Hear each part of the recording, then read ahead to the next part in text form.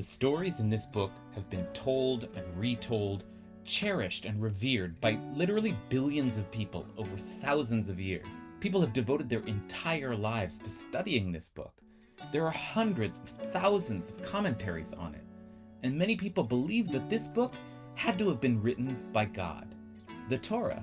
What's so special about it? Why is it so mesmerizing, and how has it managed to capture the human imagination for millennia? I'm David Kasher, a rabbi at Ikar in Los Angeles, and together we're going to study the weekly Torah portion of the Parsha and figure out why the Torah really is the best book ever.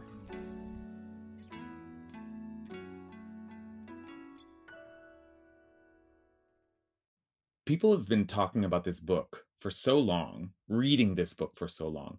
There are thousands and thousands of commentaries on the Torah, carefully scrutinizing every word. So, how can there possibly be anything left to say? Well, this week I want to talk about an idea we have in the world of Jewish study, the idea of a chiddush. A chiddush or a chidush is sometimes translated as an insight, but the word literally means something new, or really, even more literally, the making of something new. So a chiddush is a novel insight into the Torah, making a new observation, offering a new interpretation, something no one has ever said before. And that's a big deal. It's almost too audacious a concept in this discourse. I mean, how dare you suggest that you see something here that centuries of great scholars have never noticed? Who do you think you are? And yet, the concept of Chiddush is very much a part of this discourse. At least since one of the greatest medieval commentaries on the Talmud was called Chidushei HaRamban, the insights or the new observations of the Ramban. Because the Ramban presumably felt like he had a bunch of new things to say about the text, things that had never been said before.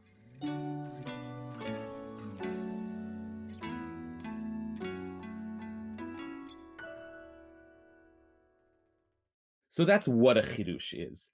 But I want to also talk about what it feels like to come up with a chiddush, and how that feeling is also part of the experience of reading this book. And the short answer is that it feels exhilarating. To stare at words that have been read billions of times, words that maybe you yourself have read hundreds of times before, and to suddenly see something you've never seen before. I imagine it's something like solving a famous math problem or discovering a new element. Eureka, I found it.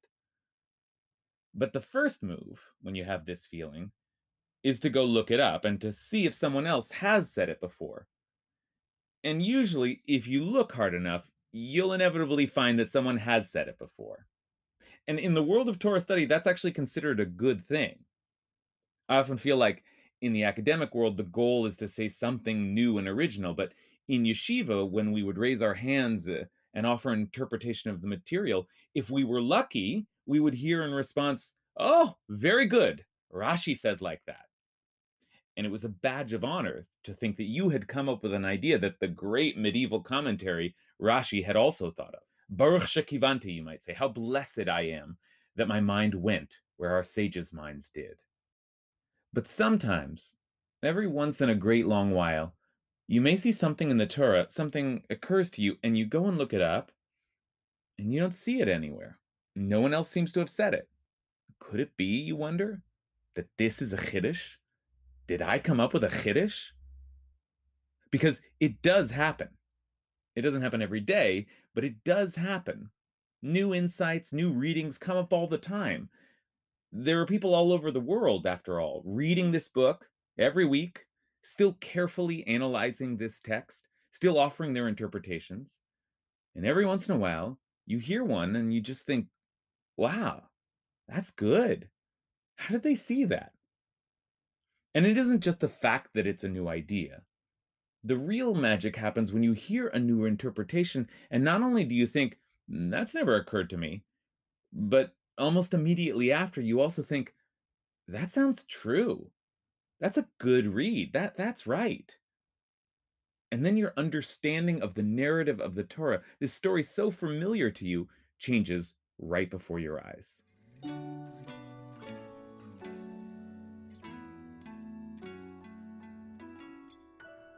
Let me give you an example of one of the great chidushim. That's the plural. One of the great Torah chidushim I've ever heard come out in my lifetime. The question it attempts to solve is this: during all those years in Egypt, why did Joseph never try to contact his father Jacob? It's strange. Joseph was seized and sold into slavery by his brothers, who then deceived his father into thinking he was dead. So we can understand very well why Joseph would resent his brothers and never speak to them again. But he and his father were close. In fact, he was his father's favorite son. So why wouldn't he eventually reach out to his father and at least let him know he was alive? At first, of course, he's a slave, and then he ends up in prison. So we can assume he had no power to get a message out of Egypt.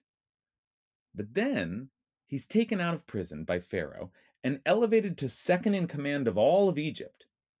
He controlled all the country's resources and was effectively the most powerful man in the region. Surely he had the power to send a message to his father and say, "Hey, I'm alive and actually I'm thriving." If for no other reason, at least to alleviate his father from the deep grief of mourning for his beloved son. But no, for over 2 decades, he sends not a word back home. How could he be so cruel, leaving his father in agony like this? The question has been raised many times by the classical commentators, and mostly their answers have been something like, oh, he must have had some grand plan. He could see the future, and he was secretly orchestrating a great reunion and playing out all the factors like a mastermind. Okay, but still, 2 decades of letting his father suffer thinking he had died? That's just heartless. But wait, did Joseph actually know that his father thought he had died? So here comes the Chiddush from one of the great Tanakh teachers in Israel and one of the founders of Yeshivat Har Etzion, Rav Yoel bin Nun. He writes an article where he points out that not only did Joseph know nothing of his brothers deceiving his father into thinking he had died, but in fact, that it was his father who had sent him to go check on his brothers that fateful day. And so when he gets there and his brothers immediately grab him and throw him into a pit, Joseph must have assumed that his father set him up, that they were all in on it, his whole family conspiring to get rid of him. So no wonder he never wrote back home. As far as he was concerned, he had no home. His whole family had disowned him in the most violent, hateful way. Now, that is an incredible chiddush. It's such a good read of the story, and it answers a long standing question so perfectly with an answer no one else had thought of before. When I heard Rav Yol Ben Nun's interpretation for the first time, I was in awe.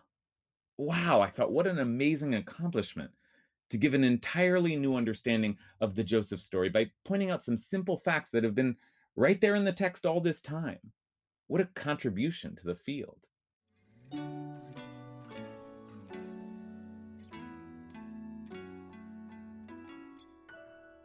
Well, I'm giving you this whole explanation of the phenomenon of Chiddush in Torah study because, and you, you may have guessed I was heading here, because today I'd like to try to offer a Chiddush of my own. Now, this one is not nearly as major a narrative shift as Reviol bin Nun's, but it is a Chiddush nonetheless, something that I don't think anyone else has said. And actually, in a way, it builds directly on the Chiddush that we've been talking about so far. So this week's parsha is Vayigash, which means and he approached. It's Judah who's doing the approaching, and it's Joseph he approaches. Joseph, as we said, is now in charge of all of Egypt's resources. And when his brothers come down to seek food during a famine, we're told that he recognizes them, but they do not recognize him. It's been over 2 decades after all. He was just a teenager when they last saw him, and he must look very different now. And on top of that, he's dressed as an Egyptian official. And above all, it's just so unlikely that Joseph, their brother, would be this Egyptian official that it must not even have been a fact that their minds could register. So Joseph takes advantage of this confusion and begins playing an elaborate series of mind games with his brothers, sending them back and forth to Canaan, and finally having them bring their youngest brother Benjamin down to Egypt to prove their story. And then, We ended last week's reading on a great cliffhanger as Joseph announces he's taking Benjamin captive and sending the rest of them home, which is the thing they all feared the most. They're doomed. All hope is lost. So then Judah approaches, and he launches into a remarkable speech, some combination of begging and challenging Joseph that is so effective, so pitch perfect, that when he finally ends by offering himself as a replacement hostage for Benjamin, the next thing we read is V'lo yachol Yosef litapek. Joseph could not control himself in front of his attendants, and he cried, "Get everyone out of here!" And he started sobbing so loudly that all of Egypt could hear. Then, overcome with emotion, Joseph reveals his identity with the famous words, Ani Yosef, Ha'od Avichai, I am Joseph. Is my father still alive? The rest of the plot unfolds very quickly. Joseph proceeds to release Benjamin, appears to immediately forgive all of his brothers, and invites them to come down and live on the best land in Egypt. All's well that ends well, it seems. But then we're left wondering, first of all, what was it that Judas said that was so very penetrating? But also, how did he know exactly what to say? Well, Judas says a lot of things, but one of the things Judas says brings us back to the question that Raviol Ben Nun was asking. Why didn't Joseph ever contact his father? And his answer, remember, was that Joseph assumed his father was in on the conspiracy to send him away. But Judas says to Joseph the following: My father, meaning Jacob, my father said to us, As you know, my wife bore me two sons, but one is gone from me. And I said, Alas, he was torn apart by a beast, and I have not seen him since. If you take this son from me too, and he meets with disaster, you will send my white head down into the ground. And that's all true. We know that Jacob has said those things. We know that Jacob mourned Joseph terribly, but Joseph didn't know it. And hearing it must have hit him like a ton of bricks. Because if Rav Yol Ben Nun is right, then this would be the first time he realizes that his father hadn't sent him off to die, but actually has been grieving him now for all this time. Just imagine the shock he must have felt. Just imagine the overwhelming emotion that would have suddenly floored him. It's no wonder he suddenly breaks down. Judah's approach is perfect. It's almost too perfect. Which brings us back to our second question. How did Judah do it? How did he happen to give this brilliantly executed speech on the spot to the man he thought was the leader of Egypt, a speech which seems custom designed to burrow its way into Joseph's heart? But I want to suggest that the answer has been right in front of us all along. Remember our opening word, Vayigash, and he approached. And remember also that in last week's parsha we read, Joseph recognized his brothers, but they did not recognize him. But how could they have failed to recognize Joseph? Lots of answers are given by the commentators. He had a beard, he had aged significantly, he wore Egyptian clothes.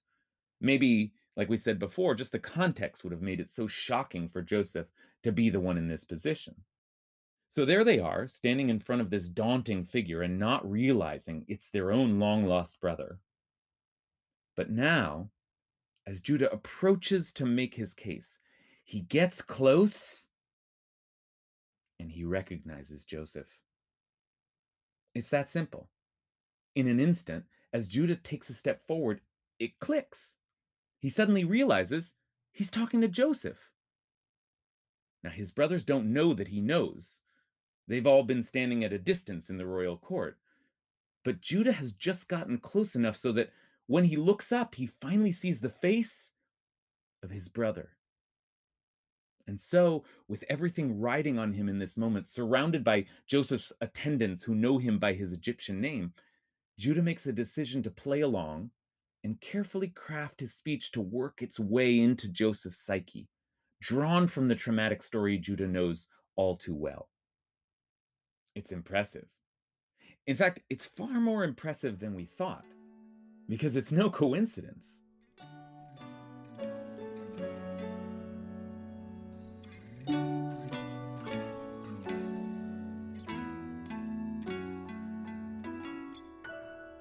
Now, as far as I know, this is a chiddush. This is a unique interpretation. So let me try to offer some proof.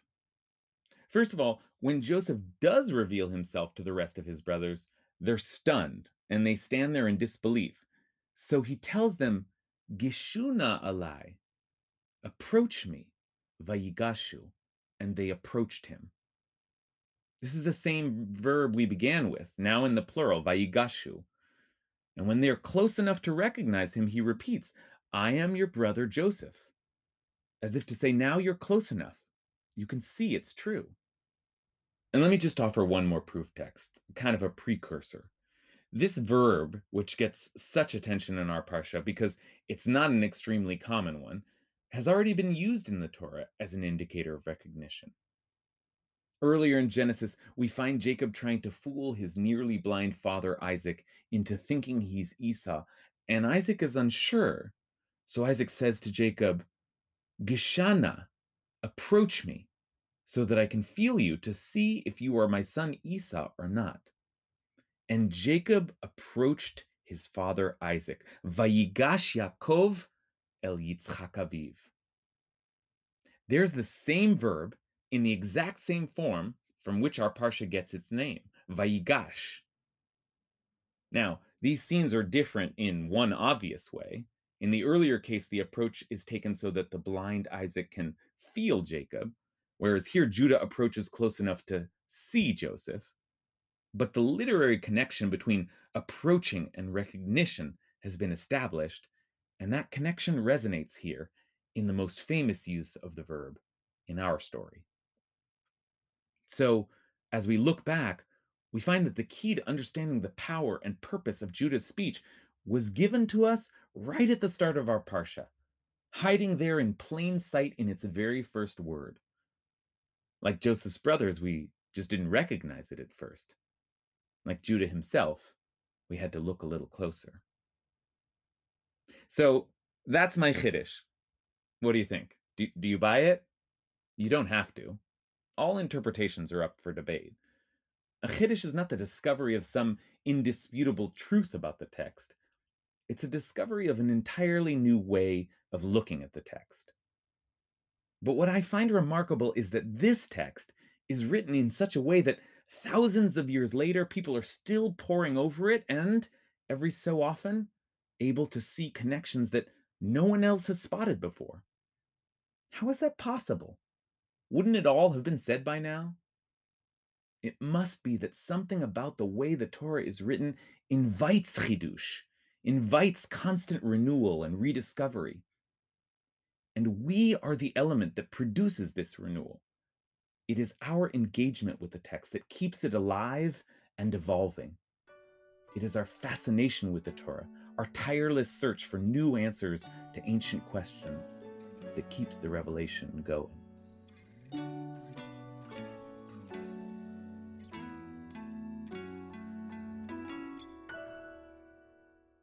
Best Book Ever was produced by Ben Cooley and edited by Vera Blossom, and our theme song is Pitchuli by Hillel Tigay. You can listen to more of his beautiful music on iTunes and Spotify, and while you're there, why not subscribe to Best Book Ever if you haven't already? If you're interested in supporting this podcast and our work, you can visit us at ikar.org and donate or Venmo us at IKARLA. That's IKARLA. Thanks a lot and see you next week.